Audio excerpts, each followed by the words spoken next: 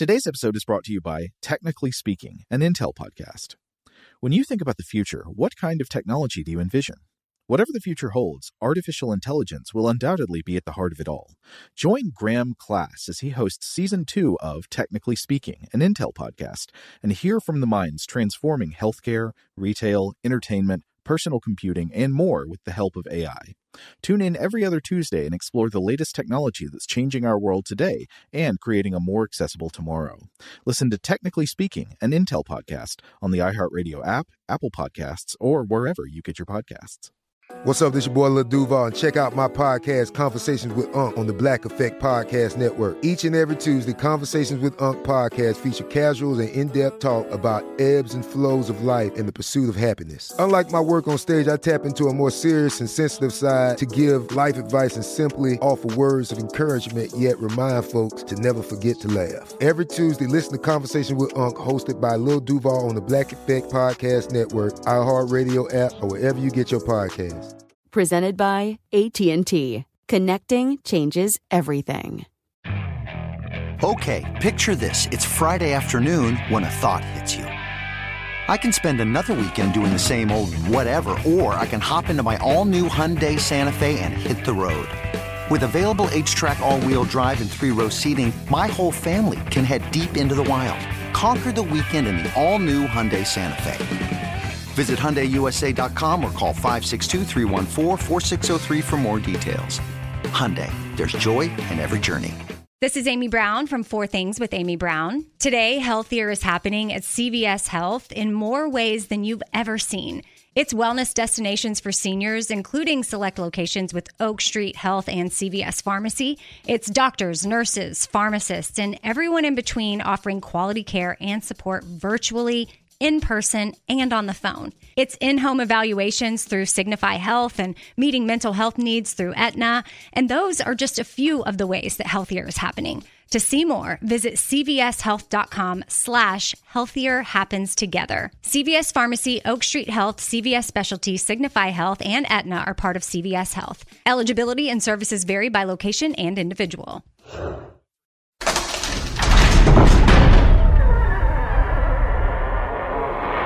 Hey, welcome to Stuff to Blow Your Mind. My name is Robert Lamb. And I'm Joe McCormick, and it's Saturday, time for a Vault episode. Deep in the vault, I hear the fluttering of wings. Yeah, that's right. This is our episode, Send an Owl /Raven/Pigeon.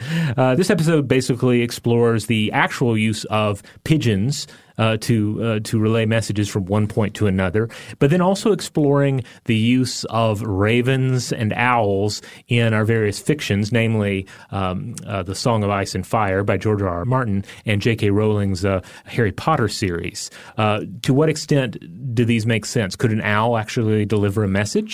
How smart is an owl? How capable of being trained is an owl? And likewise, what's the situation with the raven? These are the questions that this episode attempts to answer. We hope you enjoy. Welcome to Stuff to Blow Your Mind, a production of iHeartRadio's How Stuff Works.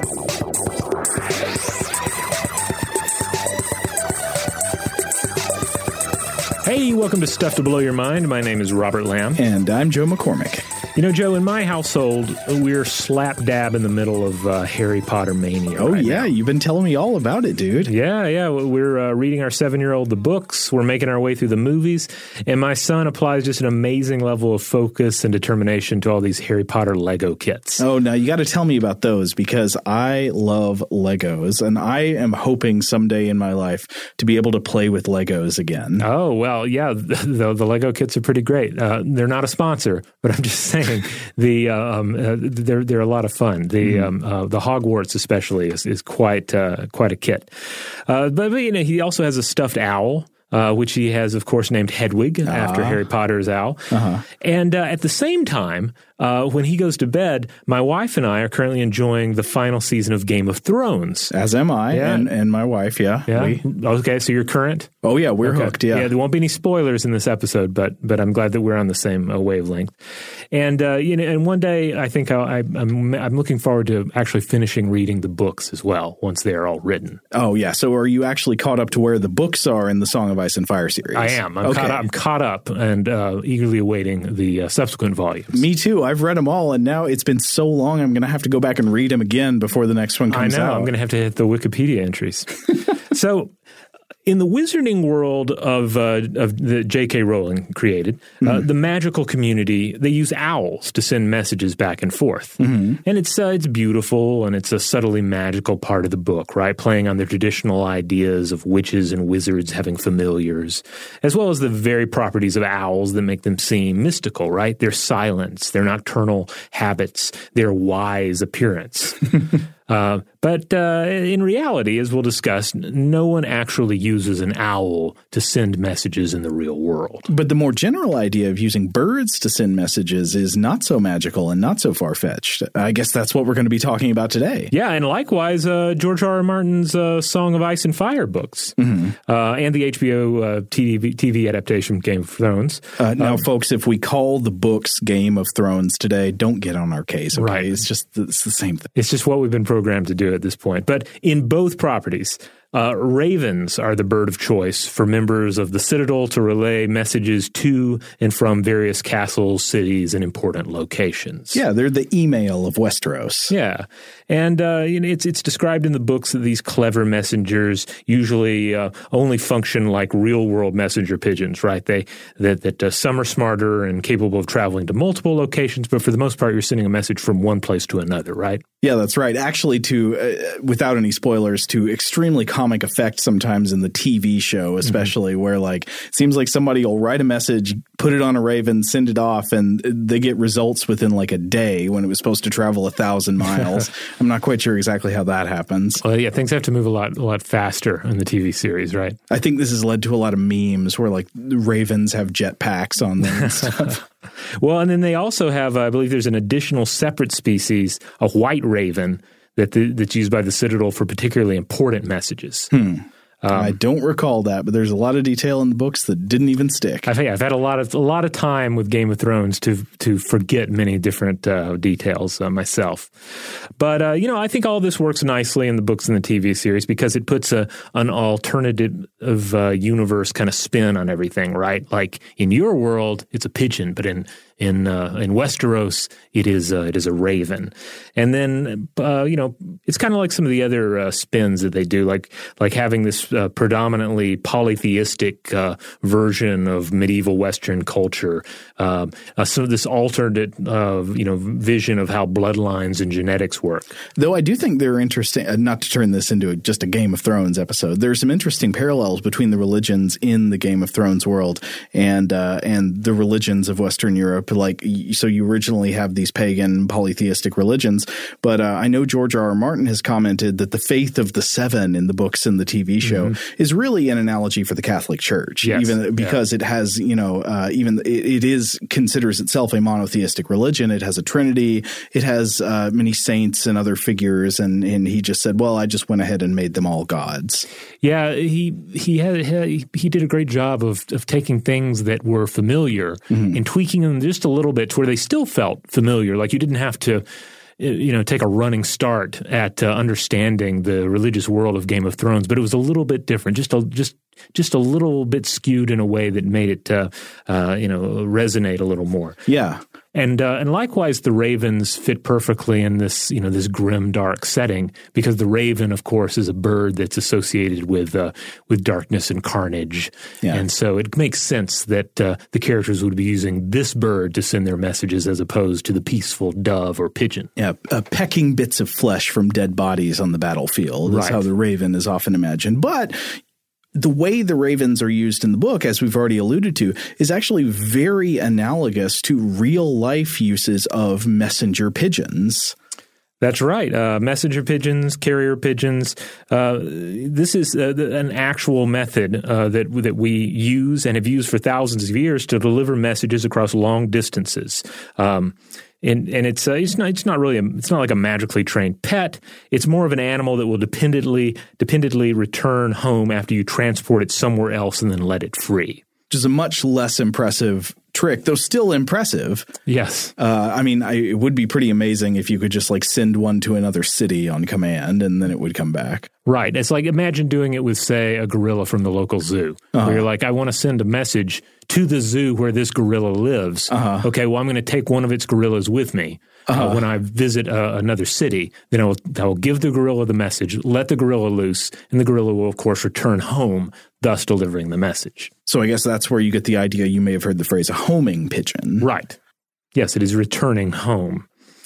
So here we are. We're talking about pigeons, we're talking about owls, and we're talking about ravens. We know that homing pigeons, this has been a subject that numerous podcasts have covered. I know Josh and Chuck covered homing pigeons a while back on their show. Oh, that doesn't surprise me. Yeah, and so we wanted to discuss them, but we figured this might spice it up a bit to also discuss them in relation to the owls and the ravens of the world of Harry Potter and the world of Westeros. And in doing so, we'll be able to highlight why the pigeon has worked so well for these purposes and why we use the pigeon, and likewise, why we don't actually use ravens and owls. What is it about ravens and owls that would make them ideal for this sort of work, and then also what prevents us from using them for this sort of work to begin with? Well, I say let's go pigeon first. Yeah, let's go. Let's hit reality, and then we'll dip our toes into the fantasy a bit. So first of all, let's consider some of the epic facts from the history of homing pigeons that I think should ground their use in a real world that feels as epic as anything from Westeros. So first of all, it seems that pigeons were originally domesticated for food in the Middle East and in Europe, much in the same way that the jungle fowl that we now call a chicken was originally domesticated in India and East Asia. So they were domesticated for their meat, for their eggs, which a pigeon has tiny eggs, but you can eat them. The pigeon is maybe not as robust as a modern, hormonally enhanced chicken, but it still is edible. I mean, again, if you've read the Song of Ice and Fire books, one of the common menu items at feasts and stuff is roast squab or stuffed squab. Of course, squab would be like a young pigeon. Yeah, and you can still find squab on menus in various places. Now, when we're talking about homing pigeons, the homing pigeon is technically Columba livia domestica. That's the domestic version of the rock pigeon, which is just Columba livia.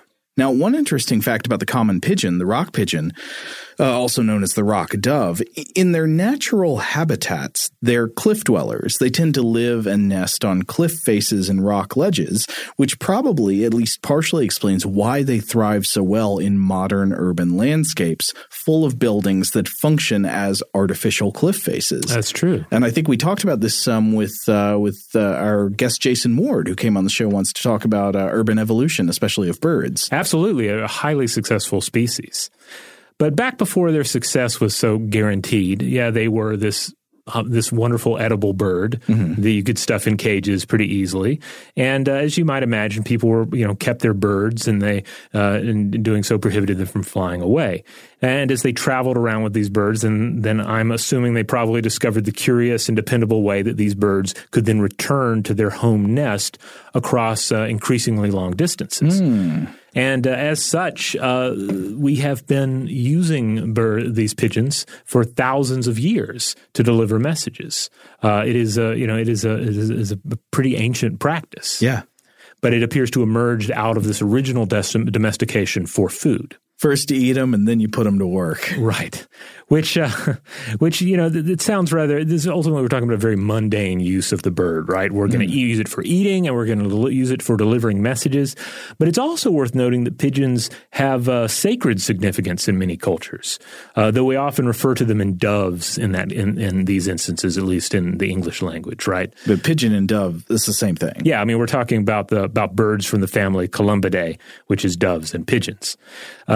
But, we can think to the roles of, say, doves in Christian symbolism, and even as a kind of a secular symbol of peace, right? Releasing doves, as a symbolic act, right? Likewise, we can go all the way back to ancient Sumerian Mesopotamia, where we see the use of the dove as an associated animal of the goddess Inanna.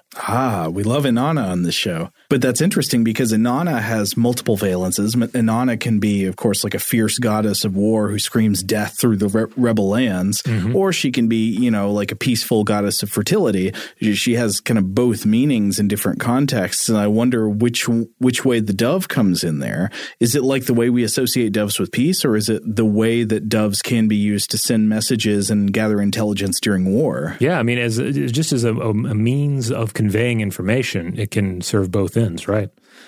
But it does really seem like this prior relationship of domestication with the pigeon is ultimately what sets it up for use as the carrier bird. Earlier, people domesticated them, lived with them, and picked up on their abilities. And really, the only other bird, think to the other birds that have a legacy of domestication.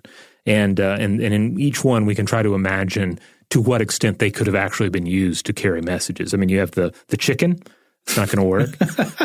The duck, the goose. I guess imagining it, though. That's the carrier good. Chicken, yeah. The messenger chicken. That would be like a good cartoon. Well, okay, so the chicken's out. The duck and the goose, I couldn't find any real discussions of this, but, I mean, they are migratory birds, so it sounds possible, but are they ever domesticated? I don't know. I guess they are sometimes. Well, yeah, I've seen them listed as birds that we have domesticated in some cases. Likewise, the goose, the guinea fowl, the turkey, canaries, and finches. But of these, the domestication of the chicken, the duck, the goose, and the turkey, those go back thousands of years. But canaries only go back to the 15th century, and the finch to the 18th century. But, to put ourselves back in ancient shoes on this, right, as one presumably, picks up on the ability of the pigeon to carry messages, just think of the advantage.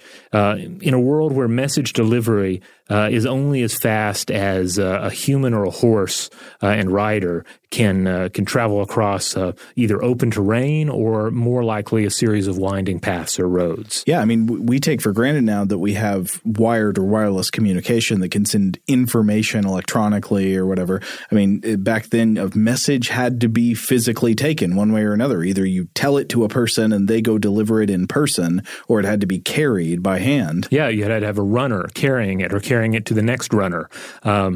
And then, if you're going from point A to point B, you're probably not able to go in a straight line. But the bird can. The bird can fly, literally as the crow flies. Yeah, the bird also has the advantage. This is seen sometimes in the Song of Ice and Fire series where, say, if your castle is under siege and no human messenger would likely get by without being captured, a bird probably could get by. Yeah, the bird can leave a besieged city and go relay a message. They might try and shoot it out of the sky with an arrow, but that's why you have multiple pigeons, I imagine, or multiple owls or ravens in your fantasy treatments. Birds can also carry messages quickly over water. That's where right. Humans can't, or I guess maybe could by boat, but. Yeah, it's easy to sort of focus on the sort of the primitive nature of tying a message to an animal and just forget the tremendous freedom of movement that a bird like a pigeon has.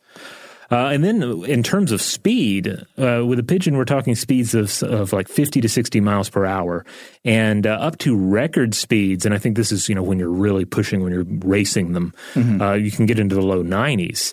Horses, on the other hand, you're only going to reach the mid-50s, and that's going at full gallop. Yeah, and that's like a world record for horses. Yeah, that's not like a common galloping That's like speed. Really going. And again, the chances of you being able to send a message by horse at top speed, at record speed, in a straight line, like on this magical highway that you've built between Fortress A and Fortress B, it's just not – it doesn't stack up against the power, the message-delivering power of the pigeon. So to give everybody, some more ideas about just the history, the legacy of carrier pigeon use, I was looking at the Hallowed History of the Carrier Pigeon by Mary Bloom. This is from the New York Times, 2004, and so some of the high points that the author mentioned here, and I believe this was in covering a museum exhibit about the carrier pigeon. But we have, in addition to mythical stories of Inanna and her association with the pigeon or dove. You also have biblical accounts such as Noah releasing doves or pigeons. Yeah, it was to test whether the flood waters of the Great Flood had abated. I think it's in Genesis chapter 8 where Noah releases multiple doves, or either the same dove multiple times or multiple doves, to go out and see if it can land somewhere. At first it goes out and it can't find anywhere to land, and it comes back to him. The second time it goes out and it brings back a branch, and that means the waters must have receded from somewhere. And the third time it goes out, it just stays gone and never returns. So if you love a dove, set it free. So the ancient Romans used pigeons for chariot races to tell owners how their entries had placed. Genghis Khan established pigeon relay points across Asia and much of Eastern Europe. Charlemagne made pigeon raising the exclusive privilege of nobility. Pigeons were used for military communication well into World War I, when the Germans rolled out carrier pigeons with cameras that were soon replaced by reconnaissance planes. Mm-hmm. By the end of the war, France had mobilized 30,000 pigeons, and they had declared that anyone impeding their flight could be sentenced to death. There's actually a famous story from World War I believe, about a group of Allied soldiers who had come under friendly fire from artillery and only managed to communicate to their allies that, like, stop shelling us by accident by the use of a carrier pigeon. Oh, wow. It saved many lives. Pigeons have been used to transport blood samples from remote regions of Britain and France. In eastern India, they were used for communication between remote police outposts. And as of at least last year, at least one of these lines was still in use. The U.S. has used pigeons to spot shipwrecks. Drug traffickers have used pigeons. Seemingly around the world. I was looking up various stories about this, and I was finding hits from North, South, and Central America, as well as in the Middle East. Obviously, you're not going to send like an entire brick of hashish up into the air on a pigeon. But if you want to send a small amount of something, like across a border or policed area, yeah. Like you take a pigeon from its home, attach the drugs to it, and then let it fly home. Yeah, and that's exactly what some people have done. This is a fun account that my wife shared with me. She was remembering a West Virginia whitewater rafting place from sort of like the pre-digital photo age. Mm-hmm. And they used pigeons. So what they did is, you're going on this whitewater rafting ride, right?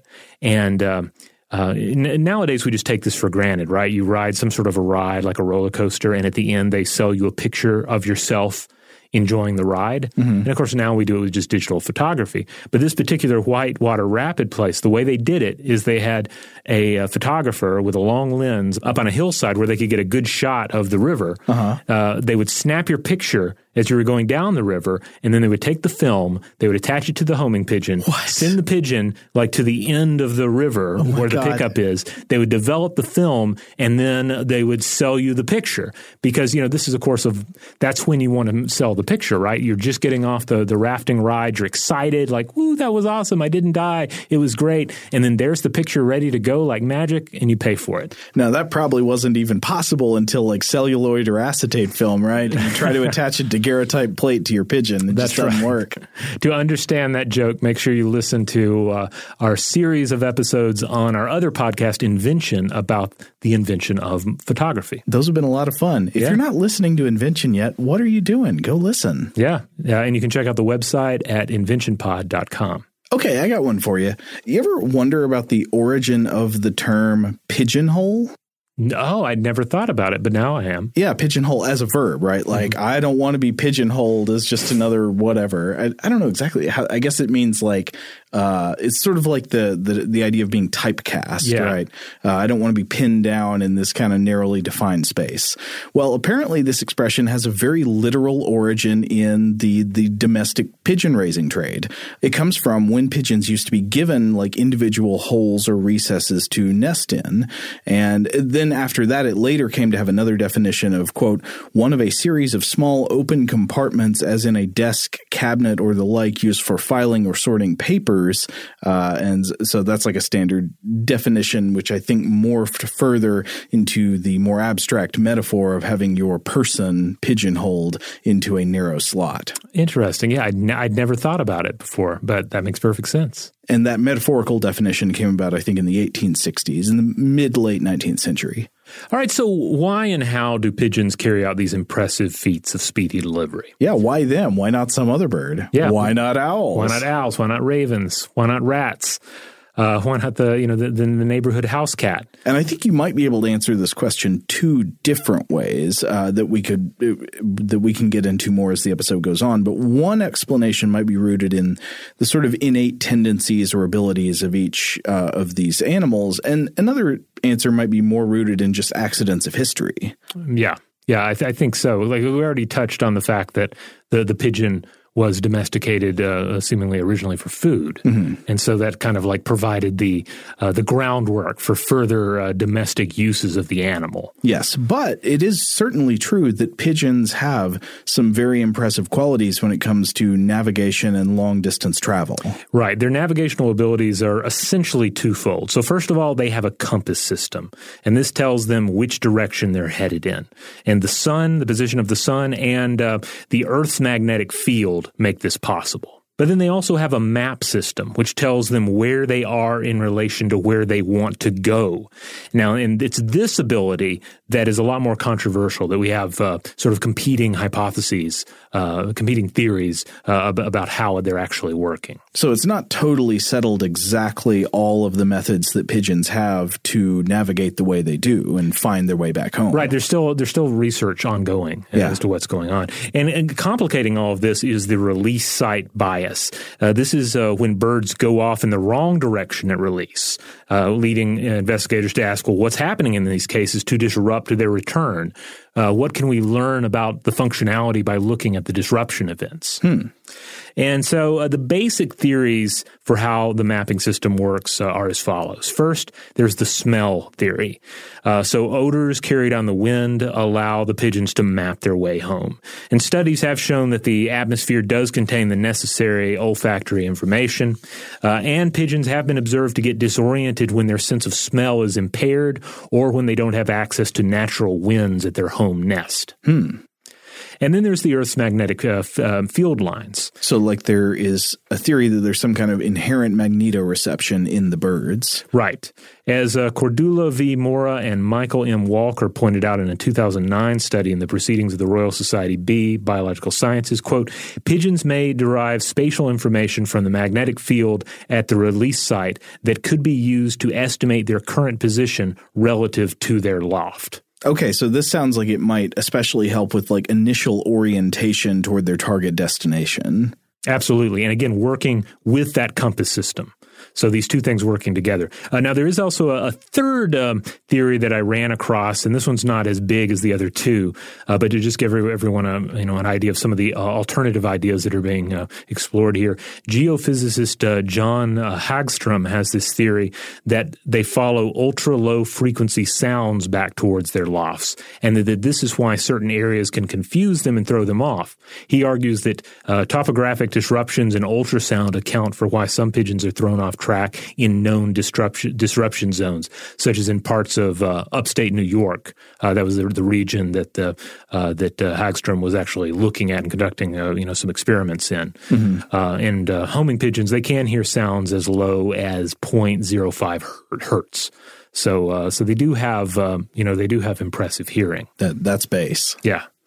However, it's also been pointed out, particularly I was looking at a National Geographic article, New Theory on How Homing Pigeons Find Home by Jane J. Lee, pointed out that a given pigeon might use either the smell or the magnetic field mapping system. It might just depend on where they're raised. Leaning on magnetic fields in some cases, smell in the other areas, or perhaps leaning on ultrasound if that is in fact one of the methods at their disposal. Well, and that would sort of make sense given what we know about our senses that we use for navigation. I mean, it would depend on where you were that you were trying to find your way to, right? Right. Like some places it might be good to listen for traffic or something. Yeah. If you don't know, if you're like trying to get back to a trafficked area in an otherwise wilderness-like area, or it might make more sense to just look with your eyes and see what kind of place you're going to. Yeah. I mean, in all of these cases, I keep trying to put myself in the shoes of the pigeon and imagine somebody sticking me in a cage, transporting me, say, 2 counties over, releasing me in the wild and giving me a message to return to my house. And I would probably just die in the woods in those cases.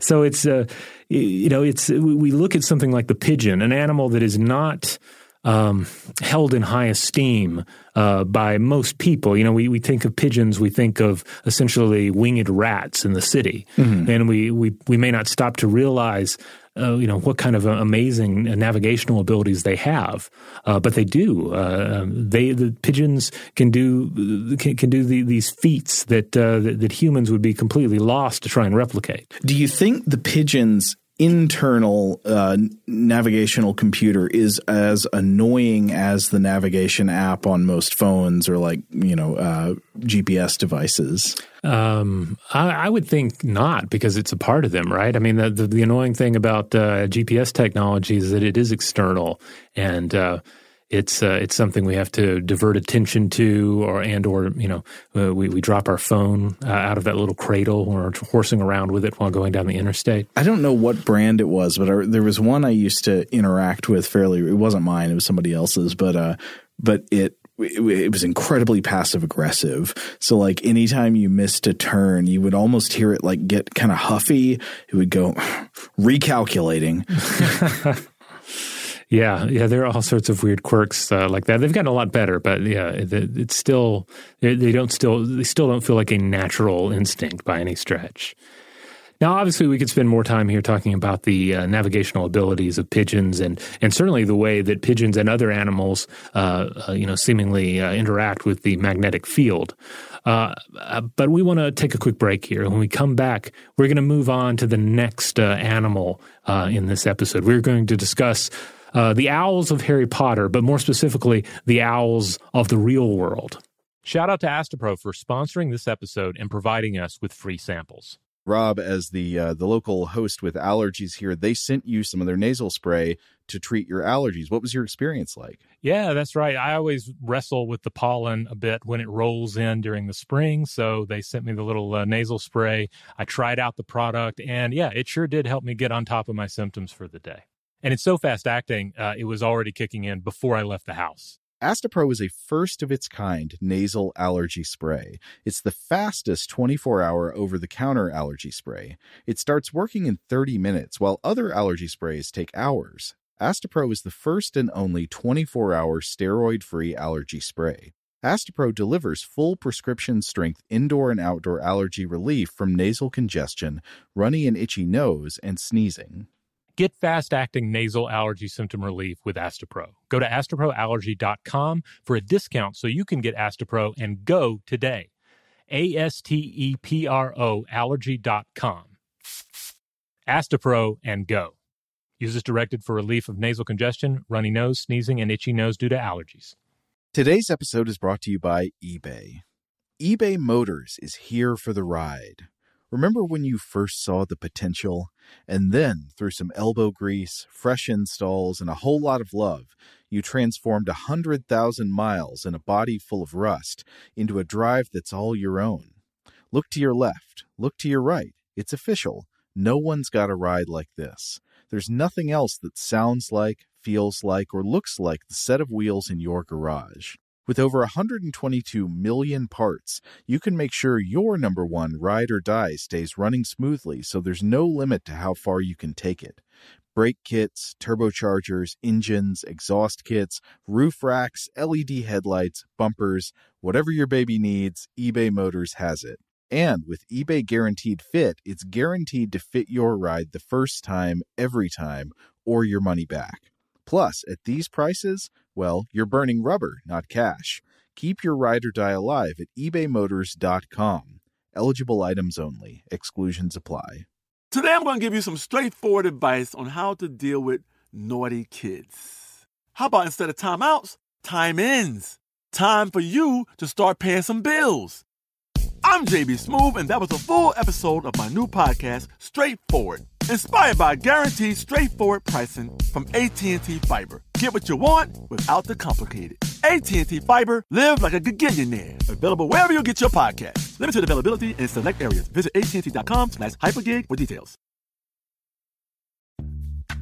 Snag a Job is where America goes to hire, with the deepest talent pool in hourly hiring. With access to over 6 million active hourly workers, Snag a Job is the all-in-one solution for hiring high-quality employees who can cover all your needs. On demand, temp to hire, part-time or full-time. You name the position.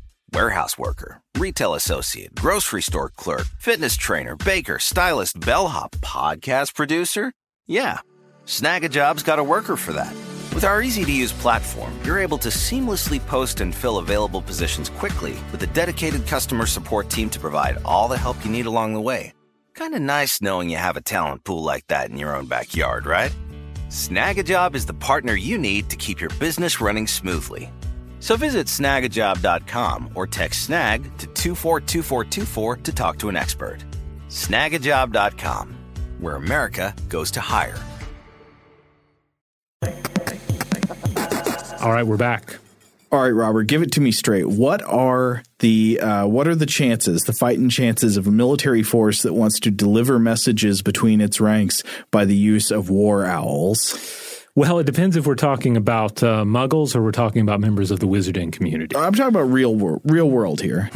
Well, just take the pigeons of World War I, replace them with owls. What happens? Well, the messages don't get delivered, for starters, because I think ultimately an important part of this is of course, the legacy of using the pigeons. Yeah. But the question, the bigger question is, what if there had been no pigeons? What if for some reason early on people had gone the direction of the wizarding community in the Harry Potter novels and had said, let's use owls. Let's not focus on any other animals. Let's focus on this species or this species of owl. Can we use this animal to deliver our messages? Right. Whether rain or snow or dead of night, will this owl deliver your message? Right. And I have to say, when we set out to do this episode, my initial suspected answer was going to be, no, they can't.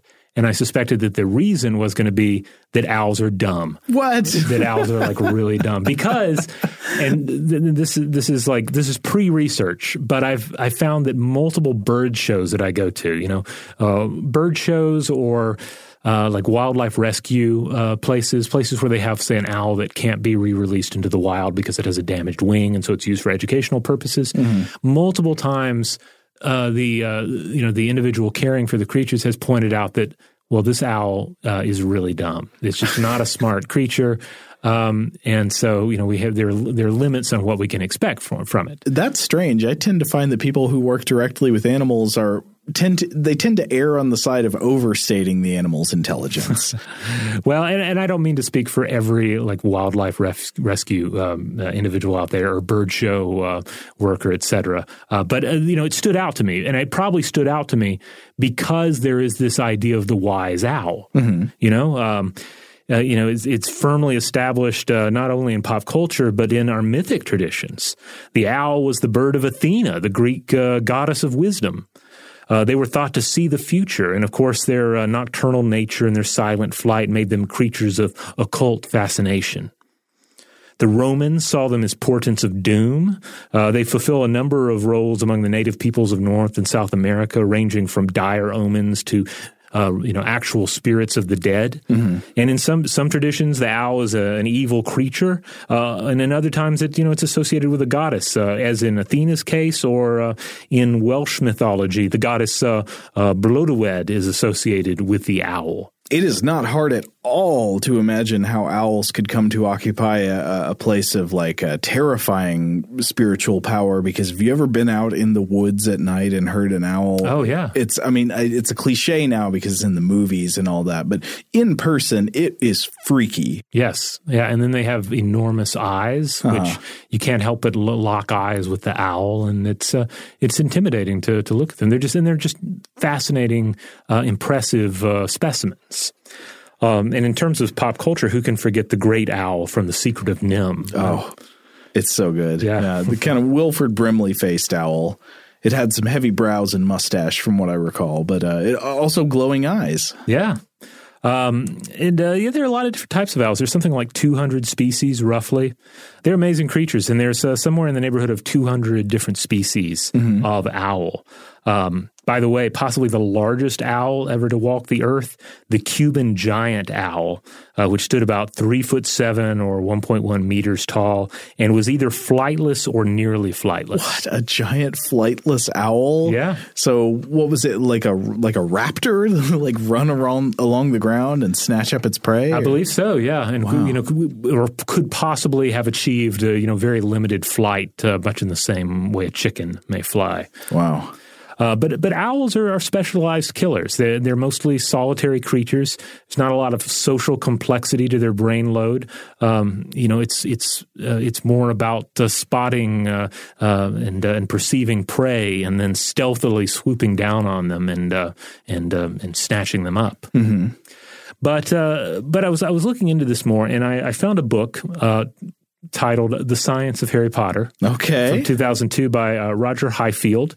And it's a pretty cool book. Obviously, it's been out for a few years, but so this would have only been like the earliest Harry Potter books, right? Right. Not that the use of owls really, changes much in the series. It's pretty stationary. Owls are just how you send messages. But the major reason, he says, that owls wouldn't be ideal for this sort of work is that most of them are rather sedentary. So they don't migrate, and migratory skills, would be ideal for this sort of messaging work. It's kind of like if you've heard, I know you and I have heard this presented in kind of like a self-defense scenario by saying that if someone is looking to, say, rob you on the street, they have I remember the term used was they have a small office, they have a small work area, and you want to get out of that work area because there's like just it's like a pickpocket or a robber is working like within like one street worth of area. Yeah. And that's the similar case with a lot of predatory organisms. They ultimately have a small zone in which they operate. They operate very well in that zone, but you get out of that zone and you might be in the clear. Now, that might be a good point about the owls not being migratory and being fairly sedentary. But then again, I believe pigeons are non-migratory, or at least in most cases non-migratory, and yet they have this powerful homing and messaging ability. And then also, Highfield does acknowledge that, you do have some owls that are migratory. So you have, I think, 2 out of the 5 native UK owl species are migratory in nature and, in theory, could handle the ranges involved in most Potter World letters. And they have great eyesight, which would be useful as well. So we think of like the ways that these, that a given messenger species would find the places it needs to go. Well, the owl has excellent eyesight. It would be very useful. Now, as for their brain power, he pointed out that there had not been a lot of systematic study of owl brain power. But this would have been 2002, right? But he also acknowledged that there had been some work in looking at the memory of barn owls, specifically by Eric Knudsen at Stanford University, and that research seemed to show that they did have solid working memories. While, on the other hand, some owl species were considered to be, quote, rather dim due to the predatory niche that they depended on. Now, but of course, in all of this, anytime we're talking about animal intelligence, it's always a bit unfair, right? Because ultimately, a given species is as intelligent as it needs to be for what it does. Right. And, even given that caveat, I think we have learned a lot more about bird intelligence just in the past couple decades than we knew before. Like, it is becoming increasingly clear how smart corvids are, and we'll talk about that when we get to ravens in the next section. But we didn't always know everything we know now about bird intelligence. I think the picture is becoming clearer that the birds are much smarter than we have long thought. Though not every bird is equally more intelligent than we have long thought. Right. It ultimately is going to depend on what that particular bird, or in this case, what that owl does. For instance, I was looking around at some actual studies on this. A 2013 study from the International Journal of Comparative Psychology found that the great gray owl, or Strix nebulosa, which nice. That's one of my favorites there. Sounds like a spell from Harry Potter. These particular owls didn't do so hot in cognitive ability tests. They said, quote, "Our results suggest that the owls failed to comprehend the physics underlying the object relationships involved in the task presented." But then again, as pointed out in a 2004 study published in Nature from Levy, Duncan, and Levins, burrowing owls, or Athene cunicularia, which is another nice one, they use dung as a tool, or at least they use dung as bait to attract dung beetles, which are a favored prey. But would that be a novel or cognitively discovered behavior, or is that more probably like an instinct? I don't know, but they were framing it in terms of, this is a, potential tool use that is, and granted, anytime your tool is dung, used as bait, I mean, it's not quite the same as using a crafted twig to pull grubs out of a log or something. Hey, just because it's dung doesn't mean it's not a tool. Right, yeah, but it still works for them. So, ultimately, Highfield had argued that, well, maybe an owl could be used for such purposes. And I think, based on some of the other research we're looking at, it does seem like an owl could pull off some of the feats involved. Well, I think one of the big questions that you would need to ask about whether a bird could be trained as some kind of messenger would be how well do they respond to training? Right, and to domestication. Yeah. I mean, sadly, the popularity of the Harry Potter books and movies reportedly caused an increase in the trafficking of pet owls, which J.K. Rowling has vocally condemned, by the way. Do not go out and try and buy a pet owl just because you like Harry Potter. But one of the important cases here is that outside of the magical world or the realm of professional wildlife rescue efforts, owls should not be kept in cages, and they're not going to deliver your mail for you. But more to the point, handling pigeons is one thing, stuffing them in and out of cages by hand is one thing, but an owl has some pretty vicious talons that can certainly send you to the hospital. So owls are just generally not good candidates for domestication, right? Outside of a magical, fantasy series. Yeah. It doesn't say, like, the talons alone would give me pause. If you look up, if you're curious about this, do a Google image search on like owl related injuries, and you'll find some nice swipes and slices here and there. And it'll be enough to make you think, well, yeah, maybe we should leave the owls alone as much as possible. All right, let's take a break. When we come back, we will talk about ravens as messengers. Today's episode is brought to you by eBay. eBay Motors is here for the ride. Remember when you first saw the potential? And then, through some elbow grease, fresh installs, and a whole lot of love, you transformed 100,000 miles and a body full of rust into a drive that's all your own. Look to your left. Look to your right. It's official. No one's got a ride like this. There's nothing else that sounds like, feels like, or looks like the set of wheels in your garage. With over 122 million parts, you can make sure your number one ride or die stays running smoothly, so there's no limit to how far you can take it. Brake kits, turbochargers, engines, exhaust kits, roof racks, LED headlights, bumpers, whatever your baby needs, eBay Motors has it. And with eBay Guaranteed Fit, it's guaranteed to fit your ride the first time, every time, or your money back. Plus, at these prices, well, you're burning rubber, not cash. Keep your ride or die alive at ebaymotors.com. Eligible items only. Exclusions apply. Today I'm going to give you some straightforward advice on how to deal with naughty kids. How about instead of timeouts, time-ins? Time for you to start paying some bills. I'm JB Smoove, and that was a full episode of my new podcast, Straightforward, inspired by guaranteed straightforward pricing from AT&T Fiber. Get what you want without the complicated. AT&T Fiber, live like a gigillionaire. Available wherever you get your podcast. Limited availability in select areas. Visit AT&T.com/hypergig for details. Snag a Job is where America goes to hire, with the deepest talent pool in hourly hiring. With access to over 6 million active hourly workers, Snag a Job is the all-in-one solution for hiring high-quality employees who can cover all your needs. On demand, temp to hire, part-time or full-time. You name the position, Warehouse worker, retail associate, grocery store clerk, fitness trainer, baker, stylist, bellhop, podcast producer? Yeah, Snag-a-Job's got a worker for that. With our easy-to-use platform, you're able to seamlessly post and fill available positions quickly with a dedicated customer support team to provide all the help you need along the way. Kind of nice knowing you have a talent pool like that in your own backyard, right? Snag-a-Job is the partner you need to keep your business running smoothly. So visit snagajob.com or text snag to 242424 to talk to an expert.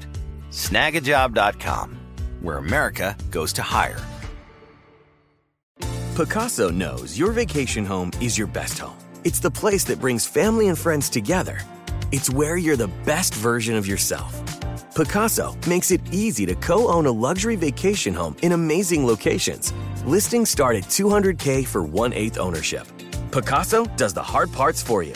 Luxury furnishings, maintenance, billings, scheduling, and more. With a home management team that provides support before, during, and after your stay so you can focus on the relaxing, hosting, and making memories with family and friends. And you can resell on Pacaso's marketplace anytime, historically for a 10% gain. With Pacaso, you can stop saying someday and start building family traditions today in a vacation home you own and revisit time after time. Visit Pacaso.com today to see thousands of luxury vacation home listings. That's PACASO.com. All right, we're back. We've talked about real-world homing pigeons. We've talked about the owls of Harry Potter and to what extent the owls of the real world could or could not match up to their to the sort of message delivering service that we see in the Harry Potter novels. They don't seem like great candidates. They don't. Yeah, it seems like you're better sticking with the pigeon unless you have the magic to make it possible. So let's turn now to Game of Thrones, to Westeros, and the use of ravens. Why are we not using ravens? And if we really wanted to, could we use ravens to deliver our messages? This one, I think the prospects are different, but maybe a little bit better than owls. So you mentioned in mythology earlier that you talked about the doves of the Noah story in the book of Genesis. You know, Noah releases doves and eventually they let him know that all the waters are gone from the earth. But don't forget, there's another part of the story that's very strange, doesn't necessarily really seem to add up to anything. But Noah actually sends out a raven first. It's kind of hard to tell what the raven is supposed to be doing in the story. But it starts off by saying, then it came about at the end of 40 days. So it's been, 40 days and 40 nights of raining. At the end of 40 days that Noah opened the window of the ark, which he had made, and he sent out a raven, and it flew here and there until the water was dried up from the earth. And then after that, it just goes straight into the story with the doves. So that's confusing. I'm not quite sure what's happening there. I do know that there's some theories about the version of the story of the Great Flood that we have that say that it's actually at least two different original stories that have essentially been edited together in the version that we have of the book of Genesis. So this could reflect different versions of the same story just sort of being stitched together, but I don't know that. So like one of them is the George R.R. Martin. Yes, exactly. And it was never finished, so they had to just like slap it together with this other version of the story. Yeah, so some other author is like, I don't like the raven. I'm going to do doves, okay? But they also didn't want to throw anything away, so the raven's still there. But yeah, anyway, that's one of those interesting little textual mysteries. But the question, would ravens be good messenger birds as in Game of Thrones? Now, in the world of George R.R. Martin's Song of Ice and Fire and the TV show Game of Thrones, the people of Westeros, they use ravens mainly to send long-distance messages like we're talking about, very, very comparable to the way people have used messenger pigeons. There's a scene where Maester Aemon, the maester, like the sort of learned person at the up at the wall, tells Jon Snow, quote, "Doves and pigeons can also be trained to carry messages, though the raven is a stronger flyer, larger, bolder, far more clever, better able to defend itself against hawks." So I think we should keep that in mind, and we'll come back to it later to see whether Maester Aemon's mostly or not on the money there. Okay. The first thing we should look at, of course, is whether, in fact, ravens are far more clever. And I think the answer to this is a resounding yes. Yeah, and this was, I guess, before we went into the research, my suspicion was they might be too clever. Like that, and this may be unfounded bias, but it was like maybe the owl is too dumb, maybe the raven is too smart, and the pigeon is just this perfect a mix of skill and navigational ability, but also it's not going to get bored and curious on the way. I can totally see why you would think that, but I don't think that's what I would think after the research for this episode. I think that sort of underestimates owls a bit, maybe overestimates pigeons and ravens and the unruliness of intelligence, because it is the case that for many very intelligent animals, it doesn't necessarily manifest as like a surliness and rebelliousness. I mean, often very intelligent animals can respond well to training and conditioning, though often they respond in ways that are unpredictable to you, which is that's an interesting thing we'll get to in a minute about ravens. So ravens are corvids. They're a family of birds containing many other kinds, such as crows, jays, and magpies. Both corvids in general and ravens in particular have, especially in recent years, but for a long time been known to be extremely intelligent. And especially in recent years, we've gotten these studies that show these startling displays of intelligence in lab conditions. And there are tons of examples of this. If you want a whole episode focused on this subject, go back to the one we did a couple years ago called The Unsettling Depths of Bird Intelligence. Oh, yeah, that was a good one. That we also talked a little mythology in that one. I remember Hugin and Munin. Oh, yeah, the Norse mythology. Yeah, they represent aspects of what Odin's memories. His thoughts and his memory. Yes. And we also talked about it with Jason Ward when he came on the show. Yes. To talk about the birds of the city. But, there are just so many interesting stories about what corvids and ravens in particular can do. Just one recent example I was reading about the intelligence of ravens in particular came from a couple of researchers at Sweden's Lund University named Kan Kabadai and Matthias Osvath, who did a study where they showed really intelligent, interesting forethought, or at least what seems like evidence of it in ravens. So it's already been demonstrated many times that corvids, like crows and ravens, can use tools. And that's one of the hallmarks of complex intelligence, once thought to belong to primates alone. If you go back and look at old textbooks, it's like only humans and the great apes can use tools. But nowadays, corvids and certain octopi take issue with that. Oh, yeah, certainly. And one of the interesting things about this to me is that tool using suggests that if you go way back in time, rewind the clock, and just let evolution run out in a different way, if other types of animals with the seeds of tool-using intelligence could have independently developed their own technological civilization the way primates like us did. Yeah. What sort of world would it be if it was a world of corvid technology? Raven world.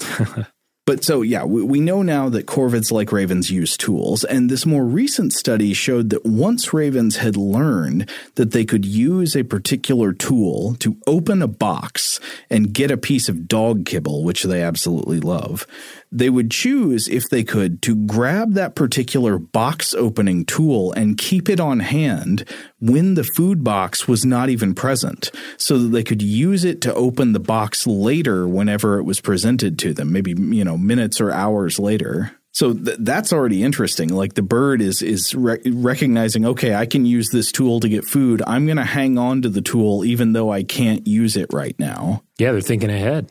Also, the same researchers demonstrated evidence that ravens on average have a pretty strong ability to delay gratification to get better rewards. Oh, like as demonstrated in humans with the marshmallow test. Yeah. So, of course, the classic marshmallow test. Why am I getting a tickle that somehow people have questioned the setting of that test now? Well, there's certainly been a legacy of reproducing the test and altering the different versions of the test. Well, maybe, I don't remember what that is off the top of my head. Maybe we can revisit that in the future. Yeah, that would be a fun one. The basic idea is like, if you can not eat this marshmallow for 5 minutes, you'll get 3 marshmallows or something. And they do a version of that kind of thing with different animals to test their abilities. By and large, animals are terrible at this, just hopeless. They live in the moment. They have impulses. Immediately, if a piece of food is in front of them, they're going to eat it. But in this current group, what the study found is that when you give the ravens a choice between, okay, you can grab an okay piece of food right now, Or you can grab a tool or a bartering token that the ravens have learned can be used to access a better, more delicious piece of food later. One of these experiments showed that ravens will pick the delayed path to better food more than 70% of the time. To be exact, it was 73.8% of the time they'd get the tool or the bartering token that they knew would lead to the better, delicious piece of kibble. Oh, wow. And in these experiments, the intelligence of the ravens in question was even sometimes an impediment to controlling the experiment because, for example, I was reading a Motherboard article about their research where they talked about how there was one raven that started building his own tools to defeat the box. Wow. And so instead of using the tool they were supplying to the raven, it was like, I can get around this. And so it was like putting together sticks in an arrangement where it could trigger and open the box without the tool they supplied it. And also that one raven apparently started trying to teach the other ravens how to exploit the box. Oh, wow. And neurologically speaking, it's been shown, for example, in a 2016 paper in PNAS by Olkowitz et al., that birds like corvids and some parrots have an enormous number of neurons packed into the forebrain areas. Quote, large parrots and corvids have the same or greater forebrain neuron counts as monkeys with much larger brains. Avian brains thus have the potential to provide much higher cognitive power per unit mass than do mammalian brains. So, mammals, primates like us, we've got bigger brains than birds do, but it seems like birds are really packing in the neuron connections in there to make more with less matter. But there are also really startling examples of social intelligence in corvids like ravens. Like there are stories of how bird trainers who have close relationships with pet ravens can train these ravens to follow and fly ahead of them. There was even video I was watching before we came in here of a BBC Earth segment where they had a raven trainer who had a previous existing relationship with this raven that he'd trained for a long time. And this guy was riding along on the side of a fast-moving truck with the raven just like flying along, chasing after him, trying to land on his arm. So, I mean, that kind of activity, like the raven chasing after him, makes me think, okay, I see potential possibility for like a delivery system involving ravens. It doesn't seem entirely out of the question. I'm just remembering when we did this earlier episode on bird intelligence, one of the things we did was I interviewed one of the researchers who'd worked on a paper that we talked about in that episode on bird intelligence, the researcher Onur Günterkün. Oh, yes. And I was asking him about the differences in cognitive ability between different bird species. And basically the question of like, have we underestimated all birds? Or is it like just basically corvids and parrots that are smarter than we thought? And he was pretty generous in his estimate of all birds, though, of course, corvids and parrots, he said, essentially there's no major cognitive difference between what they can do and what primates can do. So, he's putting them like way up there on the cognitive ladder. Like they're much smarter than we realized for a long time. But even birds like pigeons and chickens, he put more on the level of like mice and rats, which, I think the average person would probably assume that, mice are a lot smarter than pigeons. That's not necessarily true. Yeah. And then the idea that a chicken is up there as well. I mean, checkmate Werner Herzog. Yeah, that's right. Who I believe Herzog had said that something about there being just this like the overwhelming immensity of stupidity in the eyes looking back at you from a chicken. The eyes of a chicken. I think what he's seeing there is not stupidity. He's seeing like profound ancient magic. That chicken is a dinosaur. Yeah. Birds are, again, dinosaurs. They are the avian dinosaurs. They're the dinosaurs that are left. And he is seeing a lineage going back tens of millions of years. All the way to the Jungi. Sorry, some deep cuts on Werner Herzog interviews here, but can't go too deep. But anyway, I think it is fair to say that ravens are much more strikingly intelligent than pigeons, but also that pigeons are probably more intelligent than people usually give them credit for. One interesting and funny Game of Thrones parallel I came across. There's a scene in the Song of Ice and Fire books where, you know, the three-eyed crow in the books. He's called the three-eyed crow in the books and the three-eyed raven in the show. Okay. The guy played by Max von Sydow in the show. Yes. In the books, he's talking to young Bran Stark, which another side note, I just found out the other day that Bran in Welsh, I believe, means raven or means crow. Nice. But he's speaking to the character Bran Stark, and he says, "It was the singers who taught the first men to send messages by raven, but in those days the birds would speak the words. The trees remember, but men forget, and so now they write the messages on parchment and tie them around the feet of the birds who have never shared their skin." So I think this is different because he's talking about warging and magical stuff that's in the books, but he's saying it used to be that you'd like tell the message to the raven, and the raven would go carry the message. And when it got there, you didn't have to take a tag of parchment off its leg. It would just tell you the message. And this actually does have some basis in reality because ravens, much like parrots, can be trained to mimic human sounds like talking, even better than parrots in some cases. Oh, wow. And if you don't believe me, look it up. There are videos of this online. Talking ravens. It's creepy. No, it's not creepy. It's gorgeous. Yeah, well, that's amazing because I would have just assumed that, you know, this was just a purely magical wrinkle in the world building here.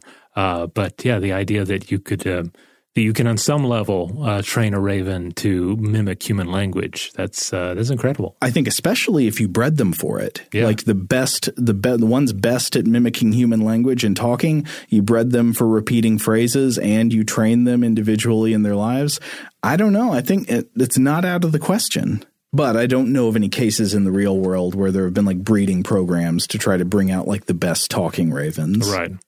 Or even, I mean, I don't even know to what extent that's been done with parrots. I didn't look into that at all. I wonder. Anyway, a few other things of note. So I was reading about the University of Vienna biologist Matthias Claudio Loreto speaking to the writer Ella Davies for The Guardian in 2017 on the question of ravens as messengers. So they're directly addressing this question from the Game of Thrones show. And so Loreto is a researcher who works with ravens, and he said the following. So he said they're good flyers, maybe not well suited to quickly crossing long distances. Some bird species are already biologically adapted to rapid long-distance migrations. Ravens are not one of them. Basically everywhere except in the Arctic, ravens are, quote, non-migratory and move rather opportunistically. That said, they can sometimes fly across moderately long distances. And now I'm trying to think back to my maps of Westeros and exactly what sort of distances we're talking about between, say, the Wall and Winterfell. I think it's supposed to be pretty far. I remember off the top of my head that the Westeros is supposed to be roughly the size of the continent of South America. Okay. But to mention specifics about ravens' traveling abilities, that researcher I just mentioned, Loreto and a couple of other researchers published a study in Current Zoology in 2016 that GPS tagged ravens to track their natural movements out in the wild. And they found a maximum movement range for one day of about 160 kilometers. That was the maximum. But this was not common, and it's way less than the daily traveling distance of, say, a car. And a lot of ravens, mostly what they did, the researchers discovered, was they hung around, quote, anthropogenic food sources. That's not surprising. Like the bodies of the dead that have been put up on pikes by some victorious army. That absolutely would be an anthropogenic food source. Mm-hmm. I imagine this is more likely kind of a pizza rat scenario. Oh, yeah. Okay. But in terms of how fast they traveled, they could be found traveling at speeds of up to 40 kilometers per hour, or about 25 miles per hour. So let's see how this matches up against the Maester Aemon quote I read earlier about why ravens are better than pigeons at delivering messages. So compared to the pigeon, Maester Aemon says a raven is a stronger flyer, larger, bolder, far more clever, and better able to defend itself against hawks. So when he says that a raven is a stronger flyer than the pigeon, It's hard to know exactly what he means there. It would depend on what stronger means, but in general, I don't think that's true. If it means faster, that seems to be a no, because the Raven's normal top range of traveling speed looks like it's about 40 kilometers an hour. And as we saw earlier, you mentioned the Pigeon flies more than double that speed and generally flies a lot farther. Now, if he means by stronger, he means like more acrobatic, that could be true. Ravens do have some kind of, they got some good moves, and you can, if you watch Raven flight in slow motion, it can be very cool because they'll do like flips and twists and fly upside down and all kind of strange stuff. Now, in addition to the speed and distance of travel, I haven't seen any indication that ravens have the same kind of long-range navigational abilities that pigeons do. They obviously have some kind of navigational abilities, but I've not seen evidence that theirs has been shown to be of the same power as that of the homing pigeon. So the whole ability to find their way back home from great distance, that may be more unique to the pigeon. Now, the part where he says it's more clever, that's absolutely true, undoubtedly more clever. But does that matter much in delivering messages? I don't know. How clever does it have to be to just get something from one place to another? Right. I mean, if they're not actively engaging in spycraft, if they're just taking a message and delivering it without getting snatched up by a hawk from one fortress to another, what do you need? I will come back to something you just mentioned there, though. Another thing, the Raven is generally larger. That is what Maester Raymond says. That is certainly true. But does this matter if it's just delivering a small message written on a piece of paper? I mean, it might be able to carry a heavier load if it needed to deliver something big. I mean, if you're smuggling milk of the poppy around, I guess it might come in handy. But yes. But yeah, for just a message, what's that going to matter? Yeah, he says it's bolder. I don't know exactly what that means, but I think that's probably true. If it means like more aggressive, more likely to approach unfamiliar objects, execute its training, ravens are, I think it fits that they are smart and bold and they'll do what they need to do. When it comes to being better at defending itself against hawks and other predators, I assume ravens are large. They have very few natural predators, mainly just humans and some of the larger predatory birds, sometimes including hawks. I think that probably is right. They are better able to defend themselves. So I think based on what I've read, I want to say that while pigeons are generally preferred, and it seems like they naturally, especially when they've been bred this way, fly farther and faster with a message, I don't see any reason why ravens couldn't in principle be trained to become messenger birds, especially if they're bred for that purpose over many years, like the pigeons have been. I mean, that's another thing to consider, the domestication program here. Yeah, again, we have to look at the long-standing traditions that have enabled the carrier pigeon to be the species of choice for delivering small slips of paper. Right. But then again, while it may be the case that pigeons are more suited for long-range delivery, for multiple reasons, ravens might be more useful on other kinds of long-range jobs.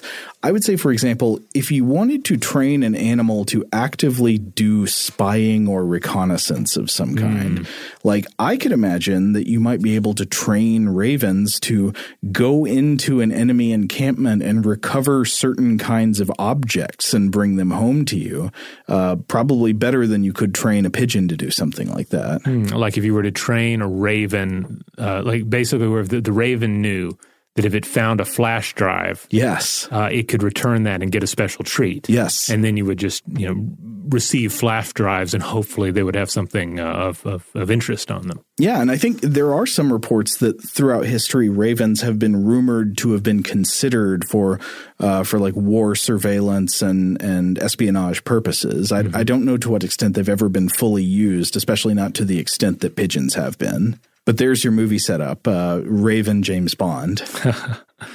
I was trying to think of examples of other messenger animals in fiction, and nothing was really coming to mind except for the I didn't read the book series. My wife read the books, but at least the television series, The Magicians, that airs on Sci-Fi, they have these talking rabbits that they'll share, these messenger rabbits, and they'll just sort of pop into existence on, say, your table, and then they'll speak in this this kind of like weird, almost Gilbert Gottfried-ish voice to deliver the message. Wow. Yeah. But we're not even going to consider the possibility of messenger rabbits here on this podcast. I think we should consider messenger Sicilians, the like underground amphibians that burrow through the earth until they get to their target and then they give you the message. And messenger worms. It's dirty. It's dirty by the time it arrives. There's some significant slime. Yeah, well, I wonder if there are any other really fascinating treatments out there. I mean, ultimately, a bird is going to give you the best bang for your buck, right? It's going to be able to fly. It's going to be able to travel in a straight line. Mm-hmm.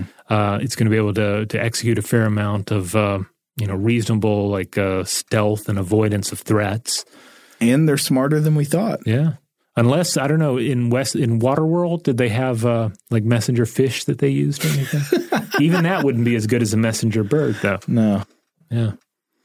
Messenger rats. I don't know.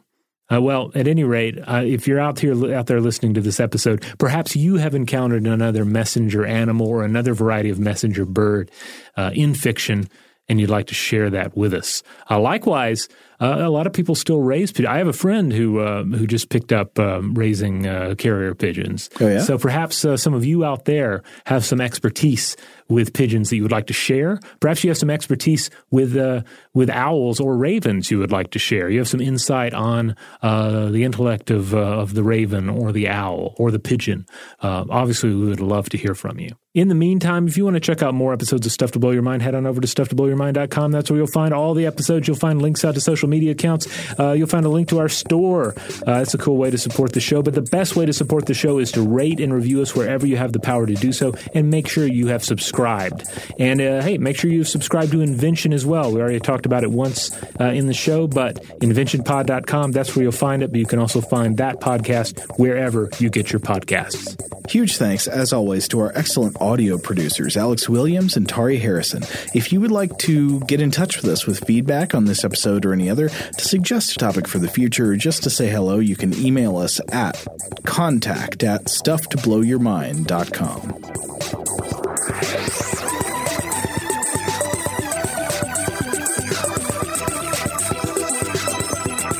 Stuff to Blow Your Mind is a production of iHeartRadio's How Stuff Works. For more podcasts from iHeartRadio, visit the iHeartRadio app, Apple Podcasts, or wherever you listen to your favorite shows.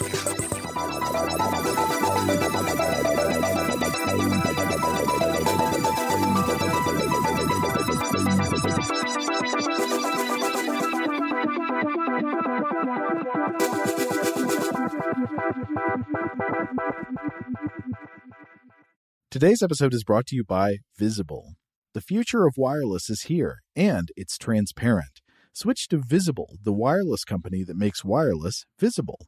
Get a one-line plan with unlimited 5G data powered by Verizon, just $25 a month, every month, taxes and fees included. No hidden fees, no surprises, no, really. What are you waiting for? Get with the times and switch to Visible at Visible.com. Monthly rate on the Visible plan. For data management practices and additional terms, visit Visible.com. Rev up your thrills this summer at Cedar Point on the all-new Top Thrill 2. Drive the sky on the world's tallest and fastest triple-launch vertical speedway. And now, for a limited time, get more Cedar Point fun for less with our limited-time bundle for just $49.99. Get admission, parking, and all-day drinks for one low price. But you better hurry, because this bundle won't last long. Save now at cedarpoint.com.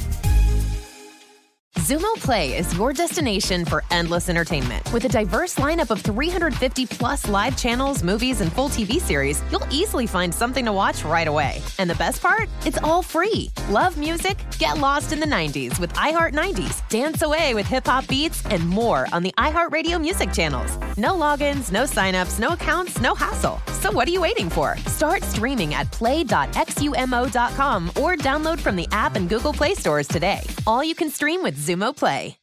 This is Malcolm Gladwell from Revisionist History. eBay Motors is here for the ride. With some elbow grease, fresh installs, and a whole lot of love, you transformed 100,000 miles and a body full of rust into a drive that's all your own. Brake kits, LED headlights, whatever you need, eBay Motors has it. And with eBay Guaranteed Fit, it's guaranteed to fit your ride the first time, every time, or your money back. Plus, at these prices, you're burning rubber, not cash. Keep your ride or die alive at ebaymotors.com. Eligible items only. Exclusions apply.